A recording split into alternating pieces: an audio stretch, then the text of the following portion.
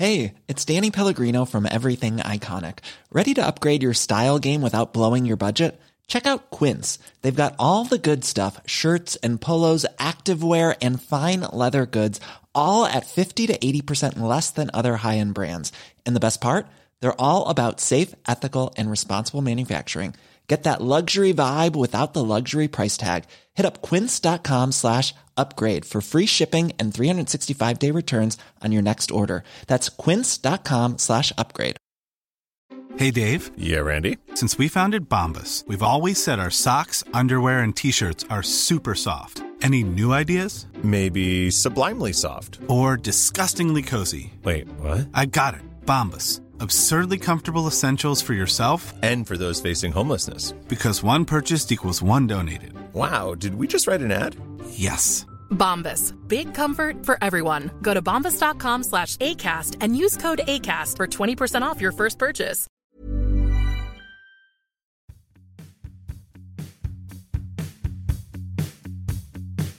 Hi, I'm Gary Rowett, and you're listening to the world-famous Acton Millwall.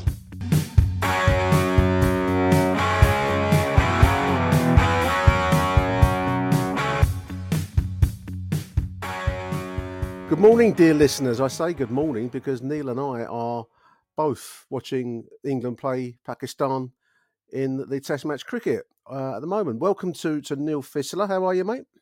Yeah, not too bad, mate. Not too bad. Yeah, it's a shame we had to interrupt watching the cricket to record a podcast.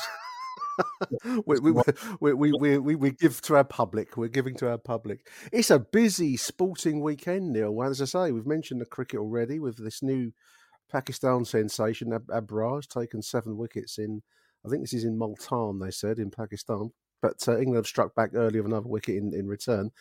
Are you a fan, Neil, of this so-called Bazball approach? I mean, you're a cricket man through and through. Do you approve of that approach in Test match cricket? Yes, I do. To a certain, it makes it quite interesting, doesn't it? Rather than try and block for 2 days, we go out there and we try and hit the first ball for 6. And but that's pretty much part of his approach. I was listening to Stuart Broad in one of the intervals, and he said that McCullum's approach is that he said to him, just go out and hit the first ball for 6. And if you get out second ball, so what? Yeah. And it's kind of a refreshing approach, isn't it? I can't imagine down at Essex being too happy being told to go out and hit the first ball for 6. I do like it. But I think you've got to temper it slightly. You've got to temper this. It isn't going so well, just to bring down the shutters slightly. There's a time and a place for it. I should probably just explain to any non-cricket fans. I sometimes forget that our show is listened to by many, many people around the world. So we're talking cricket here for any foreign-based listeners. And Bazball, as it's become known, is named after Brendan McCullum, the England manager, coach, whatever position he holds. He's the main man. And I'd describe it as a more attacking approach, generally speaking, Neil. In it, it's more like the approach you might get in the short form T20 style, applied to a traditionally fairly staid and conservative format of the game in Test match cricket. So it's attacking where once it would have been fairly defensively minded. Yeah, and it's very much towards getting the result, isn't it? And, rather than drawing. Yeah. Stokes is quite a good captain to have for it because he isn't going to hang around, is he? He's an attack-minded player. It's geared around that idea that you try and win the game, you win it decisively, and you crucially, which always makes me laugh slightly because it's part of the reason that I think we as a nation love cricket, is it's always been it can be a dull sport sometimes to watch for the non-fan, and this really tries to reach probably a new audience in some ways because it's entertaining in a way that maybe you wouldn't have once have thought of the sport. So, I agree. I mean, it doesn't always work. I watched dear old Jack Leach try and do a reverse sweep when I just put the TV on this morning, and he was out first ball. So that's the price you're going to pay for taking an attacking stance in the game of cricket. But anyway, more power to Stokes and to McCullum, because I think it'll bring the excitement and the buzz back to the sport, Neil. Yeah, definitely. Yeah, but the real purists might not like it, but it's quite entertaining. You've got to be honest. Yeah, when you have the openers go out and they're trying to coat the first 2 or 3 balls over the boundary, yeah, it's almost shit or bust, isn't it? That kind of scenario. Absolutely. Big sports weekend, Neil. As I said, we've got the World Cup obviously tomorrow night, England versus France in the World Cup quarterfinals, as well as the return of a full slate of championship fixtures after the break for our level. Certainly, the game kind of largely returns back to life tomorrow. Millwall entertaining Wigan Athletic at home. Traditional bogey opponents, Wigan. I've never enjoyed watching Wigan, Neil. There are some teams I've never enjoyed watching Millwall play. Wigan are one of them. Wimbledon, I've never enjoyed watching Wimbledon either. You knew you were always in for a grind of a game, and I've always found Wigan to have a similar kind of, I don't know, you grit your teeth slightly when you go and watch Millwall play Wigan, don't you? Yeah, it's dour, isn't it? It's one of those, yeah, but let's be honest, it's a northern shithole, isn't it? Yeah, another one. Under new management, they're a strange club in some ways because they're relative newcomers to the Football League. I think it was in the late 70s they were voted in from non-league football. 77, there we are. But they've always had a kind of certainly in recent times. They had Roberto Martinez. They've had a kind of a foreign management vibe going. They've always tried to be slightly out there a little bit in their manager. I mean, they've got Kolo Touré, the ex-Arsenal and Manchester City manager, who's been appointed just a few days ago, I think.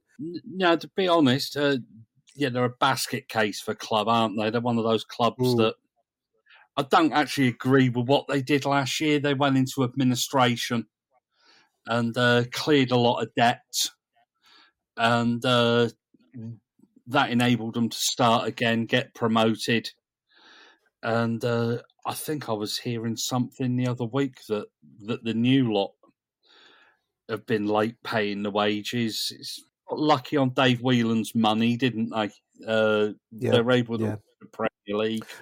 JJB Sports was his thing, wasn't it? I don't know if that still exists, JJB, but that was where his money was based. Aren't they? Didn't Mike Ashley buy them? But yeah, no, it's. Well, I've never really forgiven them for beating us in the playoffs. or the what do they call it? The full members of the auto windscreen shield. That was another Wigan special, wasn't it? Late goal there. Their first appearance at Wembley since the war. They had nobody there, and I know. Afternoon. They're a bogey club, aren't they? I've been up there and seen us win, admittedly, on a Tuesday, Wednesday night when we needed it. It's just dour place, isn't it? And then they go and bring in Kolo Touré. Yeah. We're sitting in 7th after that very disappointing performance up at Sunderland last week. And I don't know if you had a chance to see it, but it was a very insipid second half by Millwall. After actually not a bad first half, in fairness, but I thought we just looked like we didn't care about it in the second half. It was a very strange performance I found last week. Yeah, no, I fell asleep at half time, believe it or not. What, literally? You actually literally did fall asleep? Yeah, I fell asleep at half time. Well, it was a strange one. You just couldn't see us getting anything in that first half. We just looked like Millwall, really, didn't we? They weren't. It was very anticlimactic. Very anticlimactic because there's been a bit of a build-up. We'd come off of a really good performance up at Preston just before the enforced break, and I know that no one wanted this win to break the World Cup being played when it's being played, but it just I appreciate that a few weeks off takes away some of the edge and the buzz, perhaps, but. 880 people made the journey up there, Neil. Millwall fans made the long away trip to Sunderland, and they were dished up a fairly poor second half dish, I felt. And I don't know, sometimes I think the game takes its fans for granted a little bit, because you can get beat, and you certainly get beat at Sunderland. There's always been a tough place to go for us, but we just looked like we didn't really give a shit. And I thought that was the most unforgivable part of that second half performance, which I found odd. Yeah, we might not have the best players in the world, but traditionally we always want our players to give everything, don't we? You can put up illusions. It's the manner of the defeat. But I think it showed up all of our frailties that we desperately need a goal scorer. Yeah, agree. We need to revamp that attack because the way it is, we ain't going to do anything, are we? But let's be honest. He stumbled upon this system that works quite well. But again, he hasn't got the players for the formation, so he's having to play everybody out of position. Rely heavily on Zion Fleming, which is something we've got to stop. Fantastic player, but it's almost that Jed Wallace scenario, isn't it, where we rely so heavily on one player to carry us, and if that player gets marked out the game or doesn't have a good game, it's almost curtains, isn't it? Well, Zian will be attracting attention now. He's clearly a standout player for us, and opposition sides will now be looking for him. And just as they've identified Jake Cooper at set pieces, and they almost rugby tackle him now, which seems to go unpunished. It went unpunished up at the Stadium of Light last week, Neil. But they're also going to identify Zian as a player to pick out. We don't have many other options after Zian in terms of creativity. And I think you're right. That's going to be where we'll either succeed or fail in the January transfer window. Remains to be seen what kind of business we do there. A few injuries. Ryan Leonard and Benik Afobe are pretty much permanent fixtures on the medical bench at the moment, aren't they? Sad, but also Tyler Bury's been down with this mystery illness. Whether he'll be fit for tomorrow, I don't know. And Stylesy, I love this nickname thing that Gary Rowett does. I kind of love it and hate it all at once. And Stylesy apparently is a doubt for tomorrow's home game at the Den. So it's quite cringy when they start using, because then fans start using it. I watch a cricket YouTube channel refer to Joe Root as Rooty, because that's what the players call him. So it's a false matiness. Gary Rowett's, he seems to his interviews with the press, he doesn't refer to them by name. It would do my head in if I worked with him, Neil. If I kept calling you Fizzy, I don't know. It would get on my wick if I was, if it was me at work and my boss was called me Hearty all the time. I don't know. It's just juvenile. But anyway, there we are. Yeah, Callum Styles is one that frustrates me. Frustrates the hell out of me. He's obviously got great ability, and how much of it have we actually seen? He's had 2 or 3 very good games, but can you really put your hand on your heart and say he's really improved the side? No, not yet. I think it comes back to something of what you've touched on, which is where we're using players in places where they're not maybe naturally best positioned. I mean, Vogelsong, I keep going to say Vogelsong. There's a baseball player. Vogelsammer is, being used as a kind of a wide man when he's probably more of a striker, overt striker, and even Stylesy. He seems to be played wherever there's a need, rather than I believe he's a midfielder by trade, or I think he can probably slot in anywhere. Maybe that's his downfall and his strength all in one, because he'll go anywhere that he's put. But he was signed as a left wing back, wasn't he? And since we changed the formation, isn't required for that position. Can play centre mid, I guess. It's just, you don't want this season to be one where you look back on and you think only if, because there's no two ways about it. We are in a fantastic position. We are in a position to challenge for the Premier League. Yeah, we are. And we've largely got the players to challenge for the Premier League. Yeah. But you've just got that, I don't know, I've just got that nagging doubt at the back of my mind. It's going to be one of those where we're going to be looked back and saying in 10, 15 years' time, only if. It's a bit like when we lost to Birmingham. one player off, weren't we? One or two players off, having a really, really, really good side. Yeah, the injuries, it's probably our best run of injuries for quite a long time, isn't it? Ryan Leonard, I think, is permanently injured, so you can just... And Bennett seems to become a permanent injury as well, doesn't he? He's not been right. I think since the end of October. So you would have thought that they might have operated on it in the time that we were away and messing around with injections. And Tyler, I don't know. What I mean. I still think he's a highly skilled youngster, and we had this conversation the other day, Neil, about growing up at the Den. You know, when you're a flair player, it can be quite a tough arena in which to learn your trade. And I think Tyler's still at the point where he's not quite the finished article as a player. So, but he seems to have been out with no one's really saying what this illness is. He's just been ill, not very well for a period of time.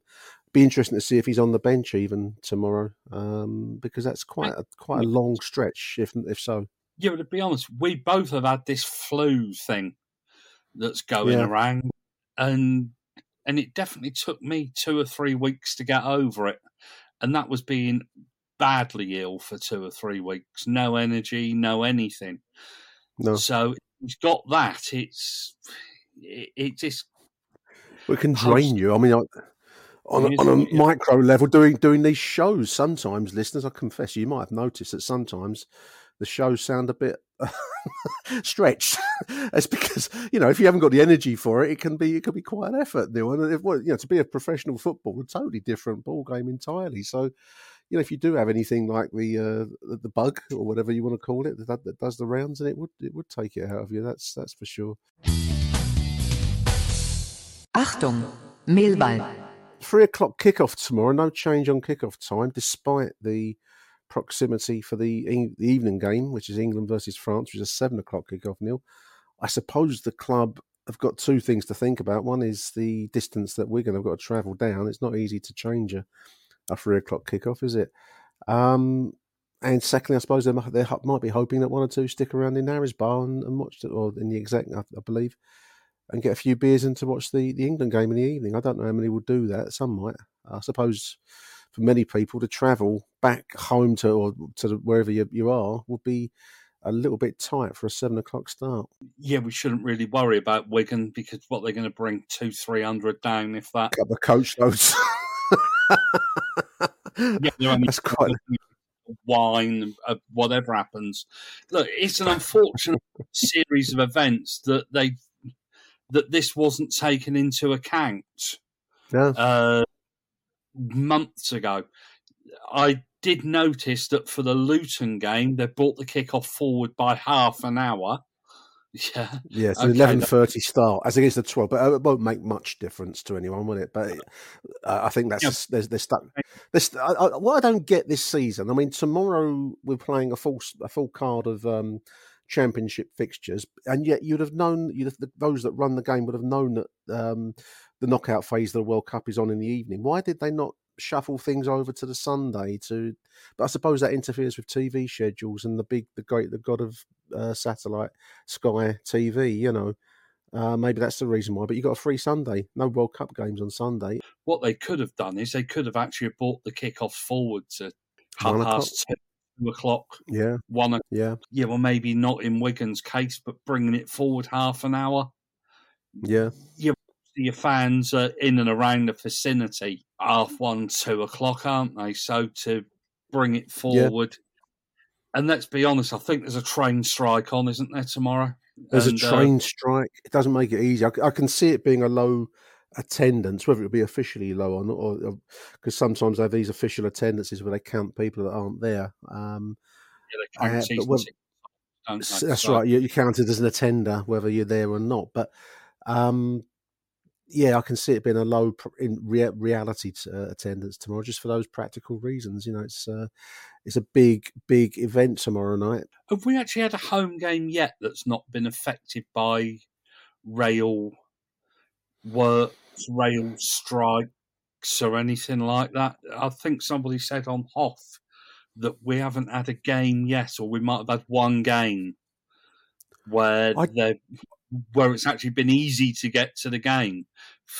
It's been a while. I mean, it's hard. I sometimes miss out on this. I mean, I've been over a couple of times now on the overgrounds, the service that feeds into Surrey Quays. There's one game where that wasn't running, but the Jubilee was. So you're just walking across the car park at the Tesco's there at Surrey Quays. But mostly I'll drive it over, so I must admit I've missed it out. But I believe there's been quite a bit of rail disruption this season, which doesn't help, does it? I mean, it's different subject, but it certainly doesn't help from the Millwall perspective, because we do depend quite heavily on people coming in by train, and it won't help tomorrow's attendance by any means. Would you hang around in Harry's Bar? The game finishes at 5 o'clock. Well, I wouldn't, because I'll drive it over. You're not going to sit on lemonade, Coca-Cola, and variations of orange juice for an evening to watch it in Harry's. I wouldn't. I mean, some people do, and I don't knock that, and it's good for the club because there's an income being drawn from it. But I wouldn't do. Would you? Would you go? Would you watch the World Cup at Harry's Bar if you were there around?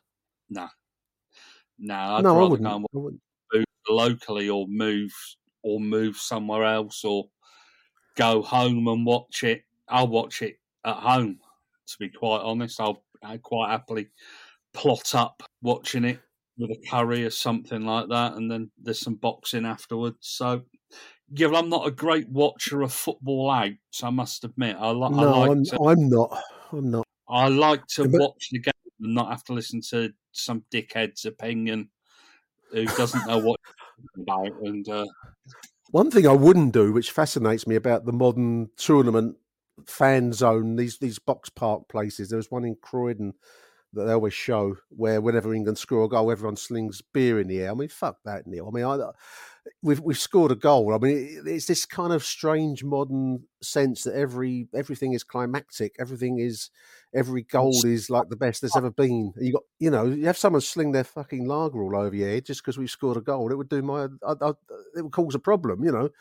I'm not saying that's going to go on at the Exec or in Harry's Bar or wherever, because I think we're a bit beyond all that. But I wouldn't get involved in those box park places for love nor money. I wouldn't dream of it. But they always look packed. So someone's going there. £7 a pint, £8 a pint, and England score. And you sling it in the air.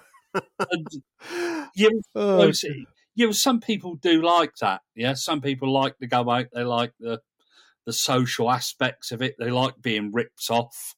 Because you're going to be paying a lot more for your food and drink, aren't you? Totally. I don't get it.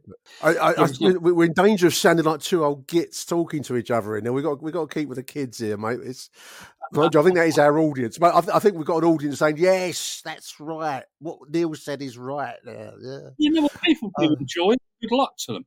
Yeah, but it isn't my kind of thing.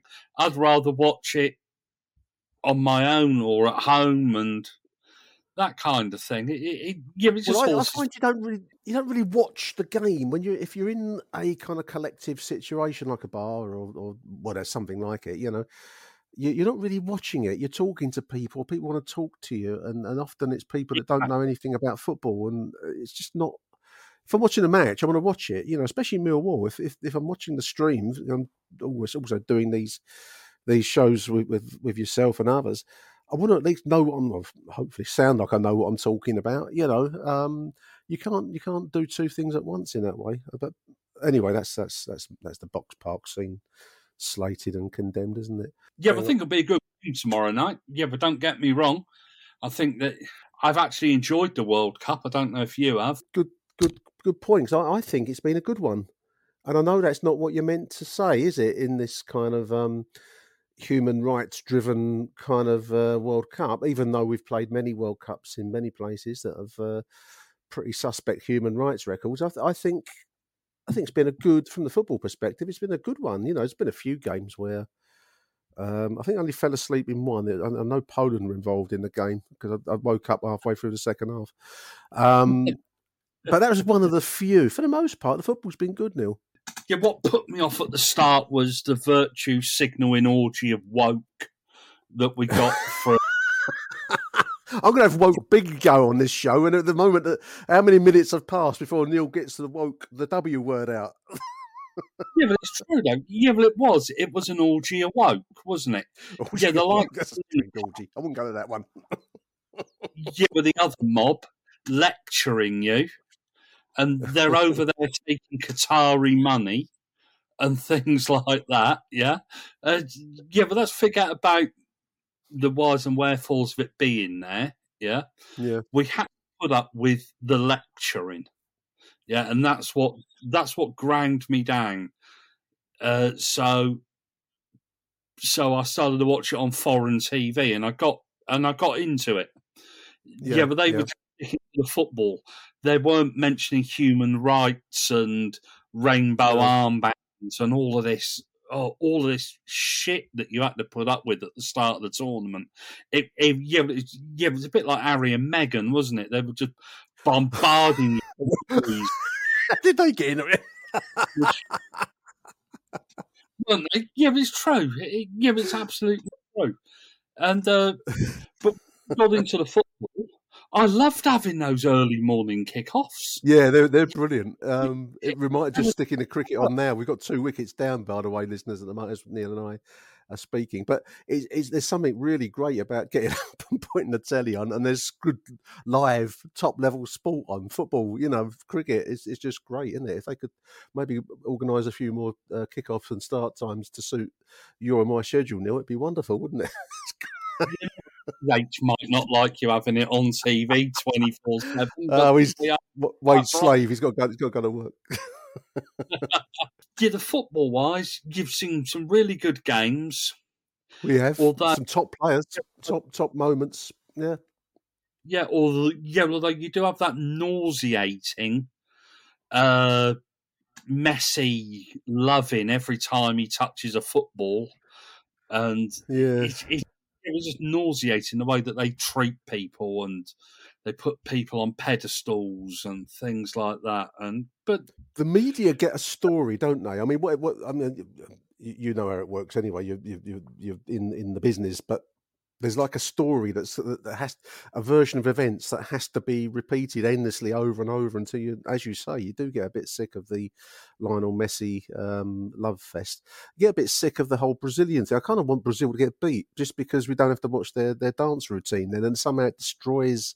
They're a great footballing side and they've got some brilliant individuals, but it just punctures the accepted version of events that which will be according to the media, So I'm hoping that Croatia actually do get past them, but I can't see it today. That's the first one up, 3:00 this afternoon, Croatia, Brazil. And then Netherlands, Argentina tonight, Neil. Repeat of the 78 Classic World Cup final. Yeah, which I think will actually be quite a good game, and it'll be a game that I look forward to watching, as long as we don't have the nauseating Lionel Messi loving from... Which we will. That's its new name now, listeners. It's the nauseating Lionel Messi loving. Tomorrow's game's going to be interesting. I mean, I'll be missing it. I'll be at the Den, but Morocco versus Portugal could be quite an interesting game, because obviously we've also seen the equally nauseating end of Cristiano Ronaldo's story, haven't we? It wasn't picked and they won 6-1, I believe, the other night. So that's an interesting story. And Morocco's an underdog story. So two storylines there, and then obviously England-France in the evening. Shown himself up, hasn't he, for being the petulant star on the decline that he actually is. Yeah, it's like he wants to hang on to some kind of past glory, and I've not forgiven him for ripping Robbie Ryan a new one in an FA Cup final. He does have a bit of was that film with Bette Davis? Baby Jane. Was it? He's got a kind of whatever happened to Baby Jane quality to him, Cristiano, these days. But England France in the evening. I mean, that's the big game. That's the hook for the weekend, really, Neil, isn't it? I think we're in with a shout. If we can keep Mbappe quiet, which is the biggest if I think I've probably ever said in my life, but I think we've got a team, if it's allowed to, that can really play well going forwards, and we're in with a shout. Certainly the best chance I've seen for a long time, England-wise, Yeah, thankfully Southgate's forgotten his Gary Rowett routine, hasn't he? safety first, and he is, but he has allowed them to play because when we played the USA, that was absolutely diabolical, wasn't it? The handbrake was on, and we had wedges under the front wheels as well, just to prevent us moving, even if we wanted to. So, Phil Foden, good enough for Pep Guardiola, but not seemingly ex Crystal Palace non-entity Gareth Southgate. I mean, yeah. It's a huge game, and if we can get past France, big if, then anything's possible. Semi-finals onwards, it's the world is your oyster. As I feel like Del Boy Rodney saying that. Mom deserves the best, and there's no better place to shop for Mother's Day than Whole Foods Market. They're your destination for unbeatable savings, from premium gifts to show-stopping flowers and irresistible desserts. Start by saving 33% with Prime on all body care and candles. Then get a 15-stem bunch of tulips for just $9.99 each with Prime. Round out Mom's menu with festive rosé, irresistible berry chantilly cake, and more special treats. Come celebrate Mother's Day at Whole Foods Market. Hiring for your small business? If you're not looking for professionals on LinkedIn, you're looking in the wrong place. That's like looking for your car keys in a fish tank. LinkedIn helps you hire professionals you can't find anywhere else, even those who aren't actively searching for a new job but might be open to the perfect role. In a given month, over 70% of LinkedIn users don't even visit other leading job sites. So start looking in the right place. With LinkedIn, you can hire professionals like a professional. Post your free job on linkedin.com/people today. Since 2013, Bombas has donated over 100 million socks, underwear, and T-shirts to those facing homelessness. If we counted those on air, this ad would last over 1,157 days. But if we counted the time it takes to make a donation possible, it would take just a few clicks. Because every time you make a purchase, Bombas donates an item to someone who needs it. Go to bombas.com/ACAST and use code ACAST for 20% off your first purchase. That's bombas.com/ACAST, code ACAST.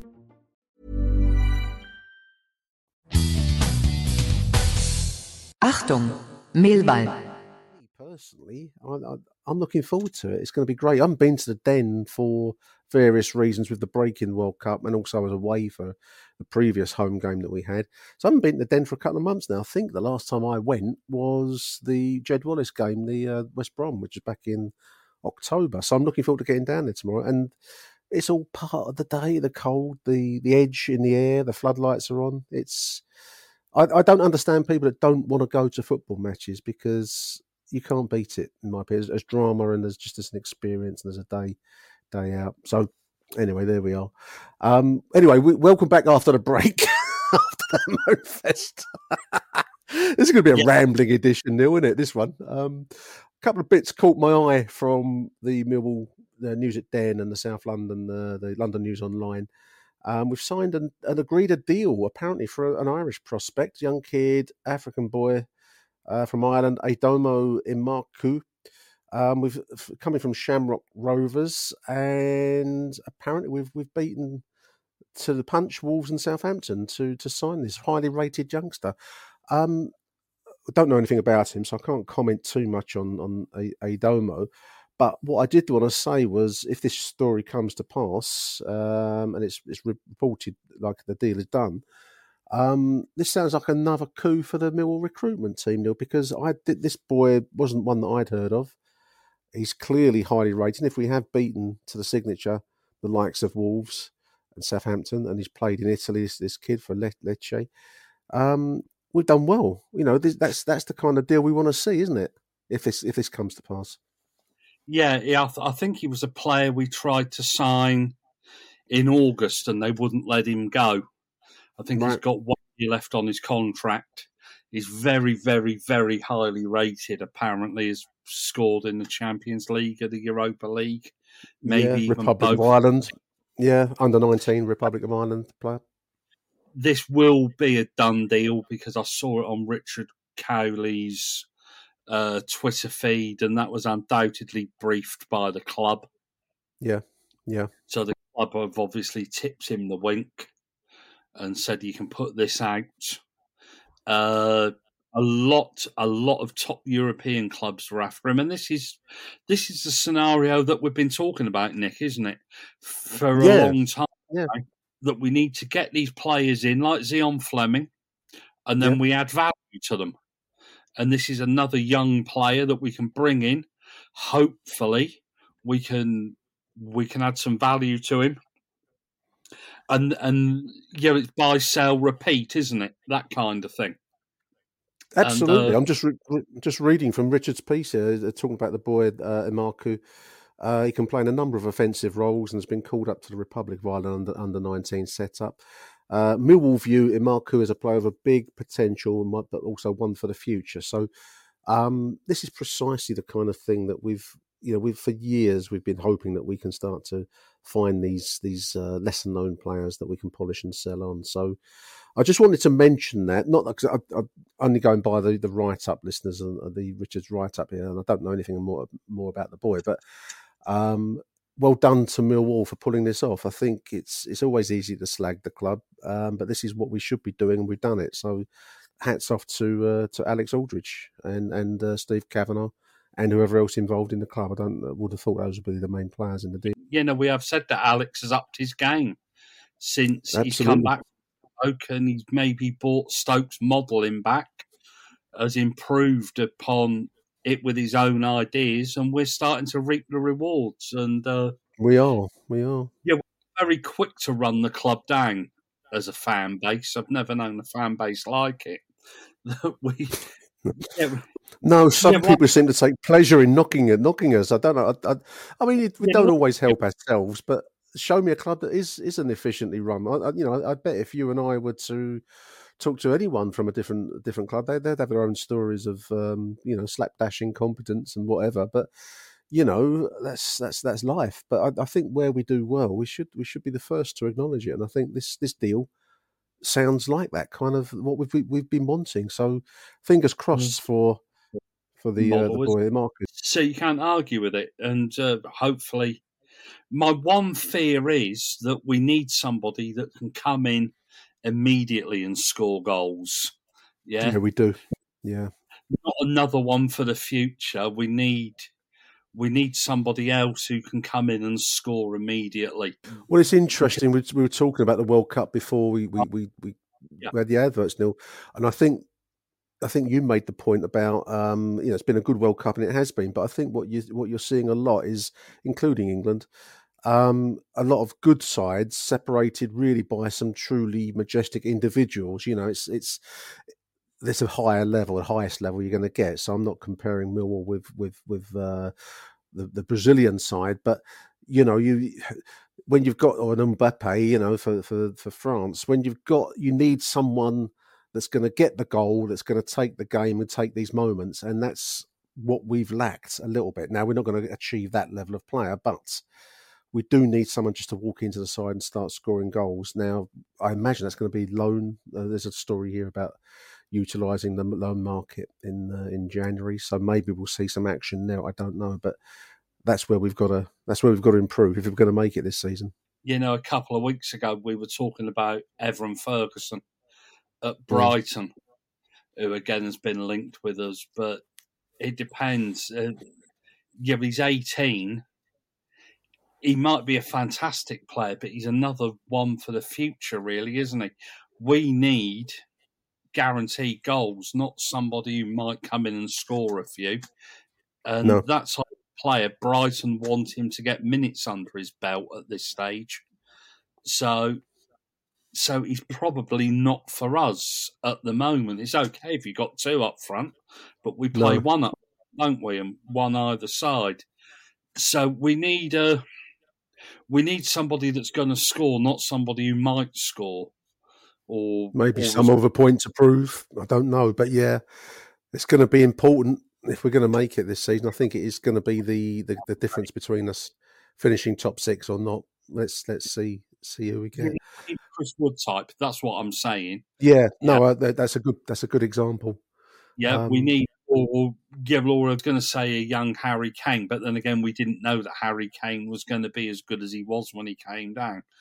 But Chris Wood is a good example of somebody when we need that calibre of player, as you've said, somebody with something to prove. And I also think we need to hang on to Jake Cooper, because apparently Glasgow Rangers are sniffing again. I don't know. I saw that. Someone mentioned that story. I hadn't seen that story, but I think I saw it on. Might be Mill Online, or someone mentioned Jake going off to Rangers, and I hadn't seen that. But I mean, he will attract attention, Neil. I mean, he's out of contract for the season, and for some reason hasn't agreed a new contract yet, which I think they've been talking. So is it going to be another situation that he's done his time? Yeah, he's done his time with us.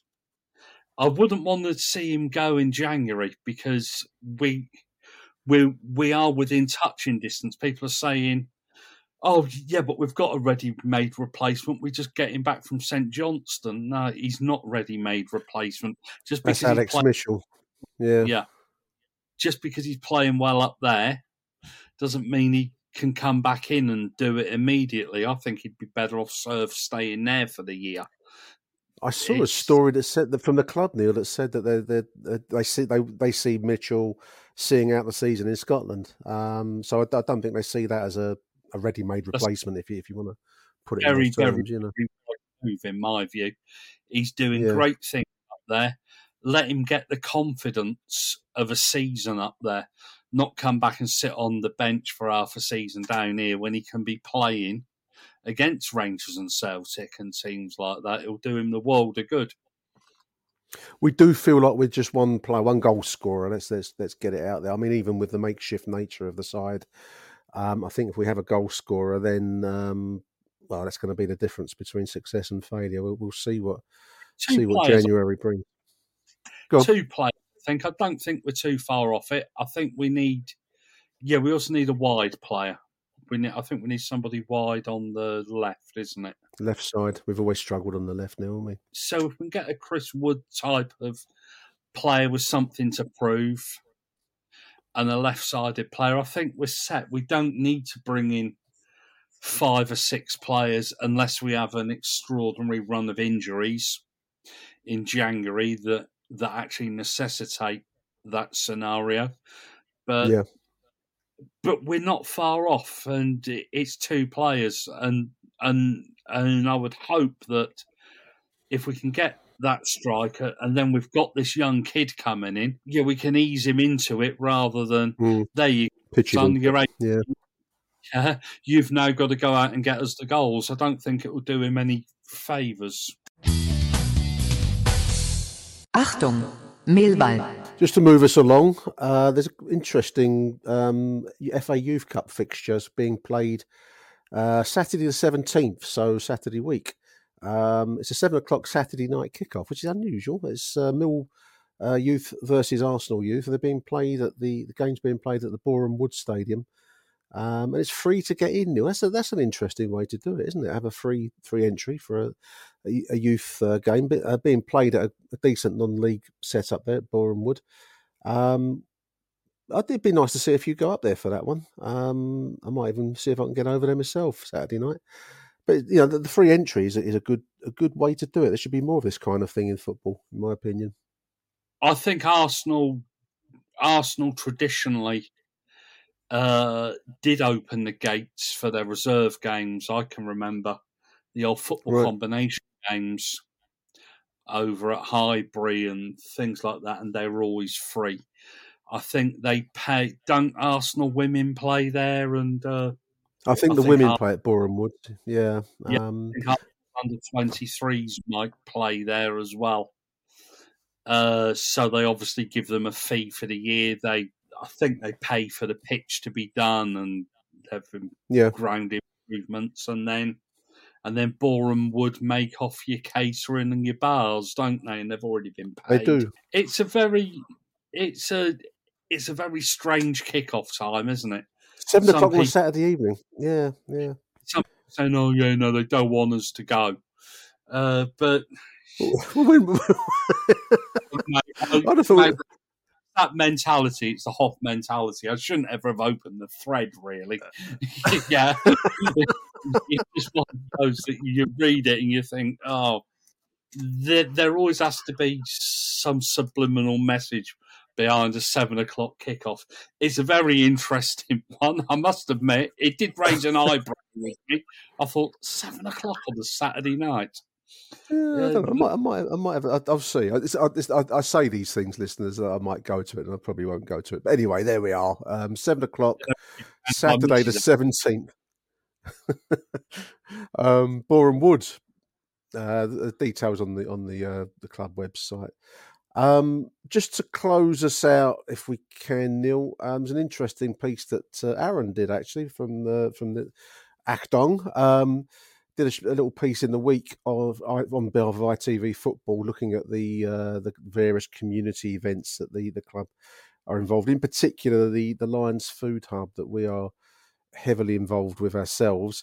Really nice little piece. It's a great publicity for Millwall. I don't know if you got a chance to see it. It's been doing the rounds on Twitter. Talking about the drop-in centre the club run every Wednesday morning at the Exec Lounge, and the work of Kelly and the Food Hub.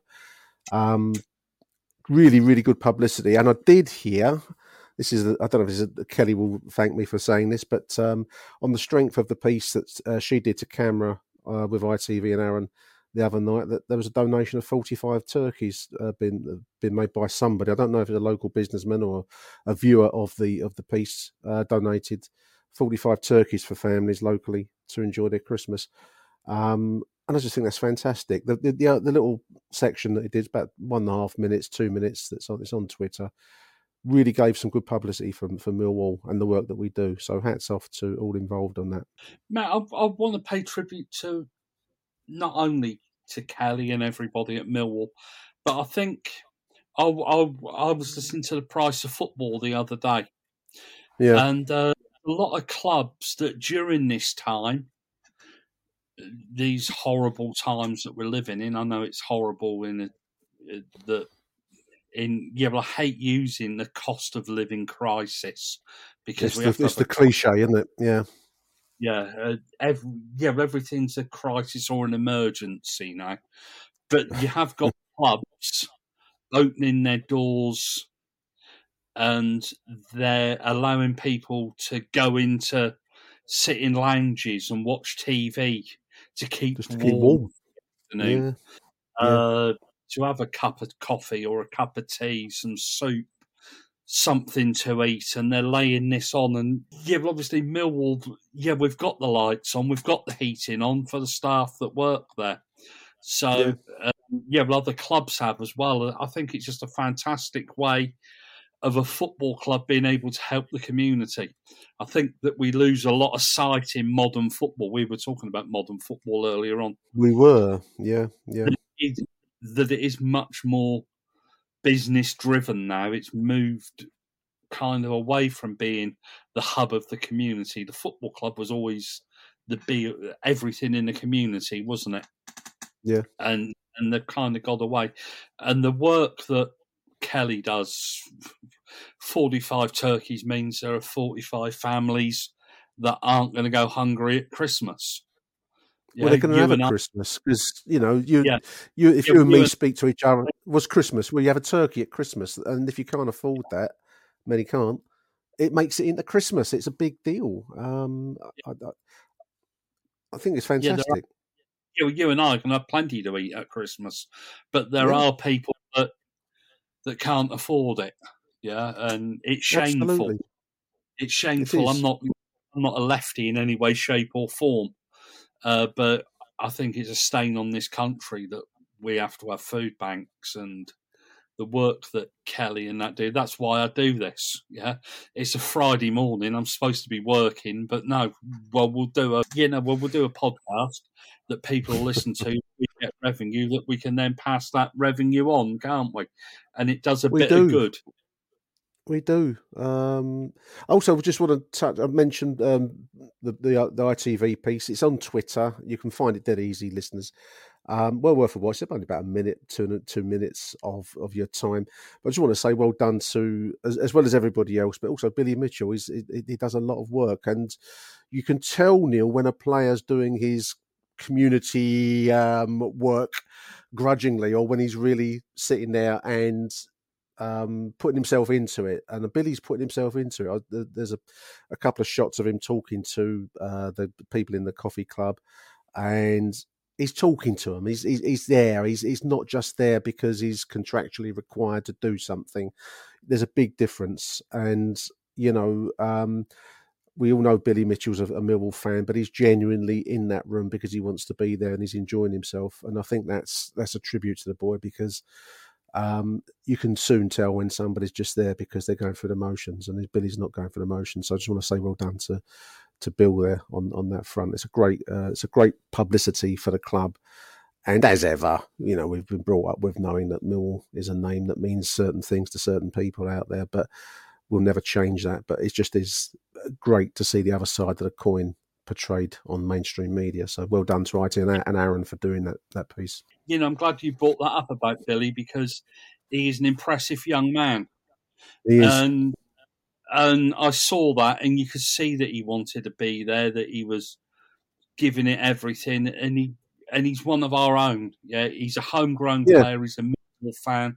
The family are Millwall fans. And you can see, as you said, it means something to him. And he's doing fantastic things on the pitch. And he's also doing fantastic things off the pitch. And those are the things that make club legends, that, aren't they? That, I know we have this whole debate about what's a club legend, but Billy Mitchell's got the makings of being one. And just one for what he does on the pitch, but everything that that Millwall encapsulates. And he's a credit to himself, he's a credit to his family, and he's an absolute credit to this club. 100%. Yeah. No, it's well done, Bill. As I say, it's on Twitter. I've retweeted it already, but it's not difficult to find it, listeners, if you haven't seen it. Just to close us out, if I may, Neil, I just want to mention and say thank you, a couple of thank yous, really. I just want to say thank you to everyone that's bought this pundit game, the trivia game, because that's generated some revenue for us this week, which I was able to donate to Kelly, to the Food Hub. 7 sales have taken place. That's given us 70 quid. We've passed that over this week. Makes a total of 260 so far for the season that we've been able to generate on the podcast. The game is a good game. It's like a Trivial Pursuit game. Some of the questions are they're arranged. Some of them are quite obscure, so you will need to be a football head out there to know your stuff.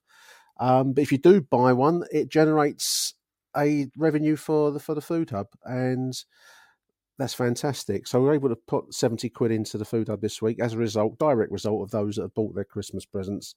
Pundit game. So visit the pundit punditgame.co.uk, and I'll retweet that on our Twitter feed.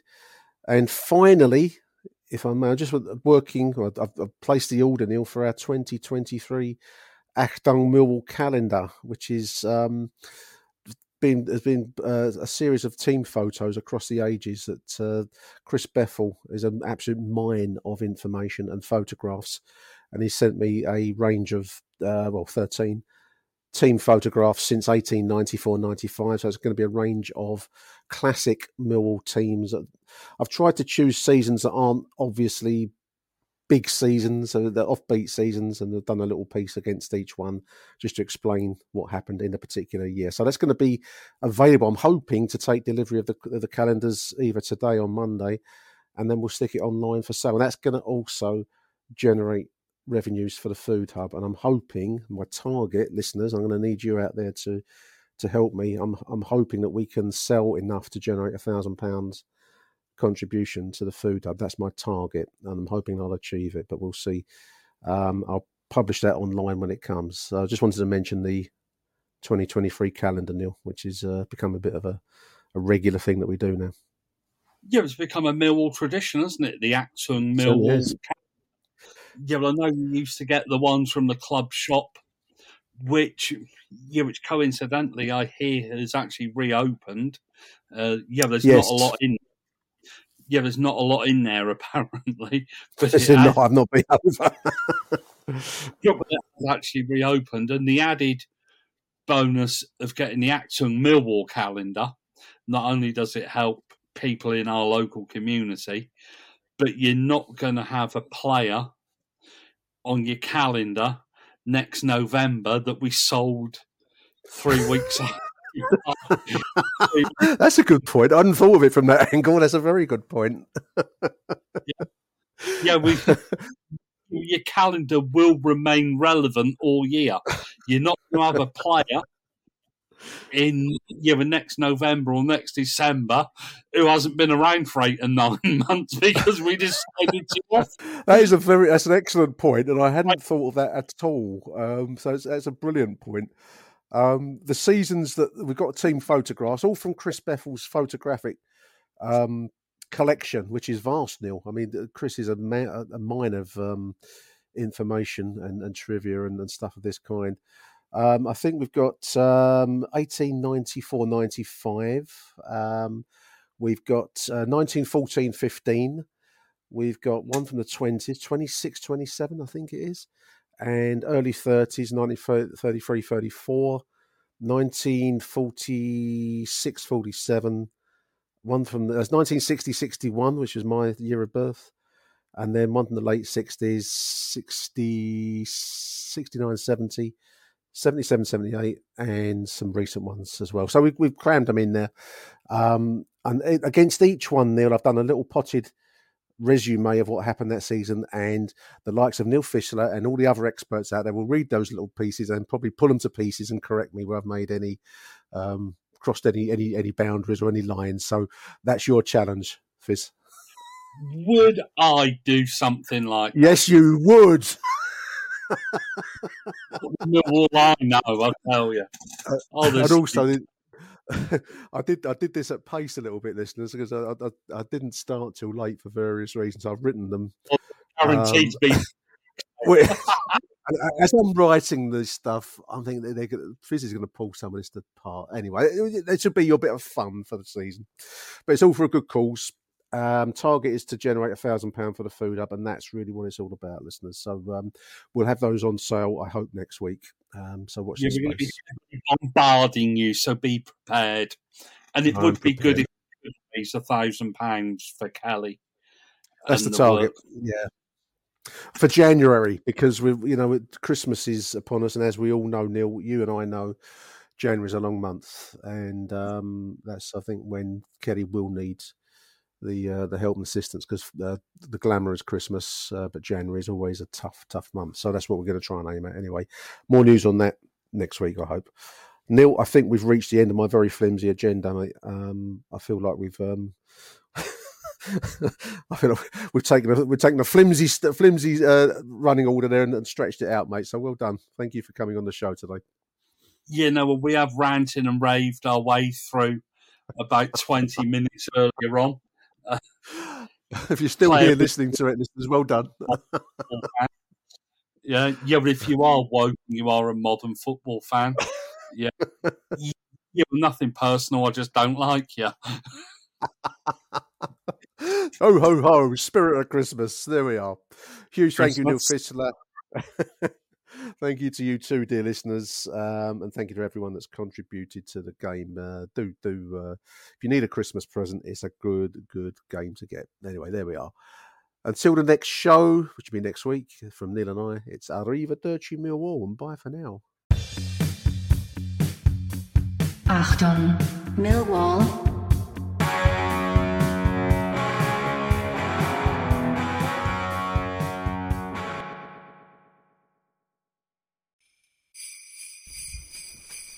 Achtung, Achtung, Christmas is a-coming, dear listeners.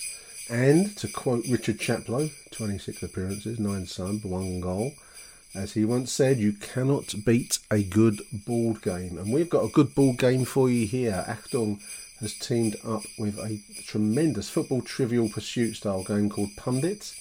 You can follow Pundit at Pundit Games on Twitter.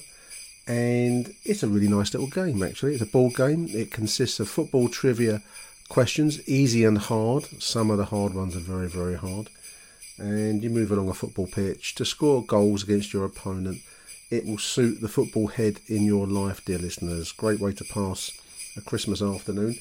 You can get a 10% discount if you visit punditgames.co.uk. That's PUNDITGAMES, punditgames.co.uk. Get a 10% discount at checkout with the code LIONS in capital letters. LIONS, capital letters. And every sale will benefit the Lions Food Hub. What a better way to pass your Christmas than to enjoy a good football trivia game and to know you're doing good at the same time. So get on it. punditgames.co.uk.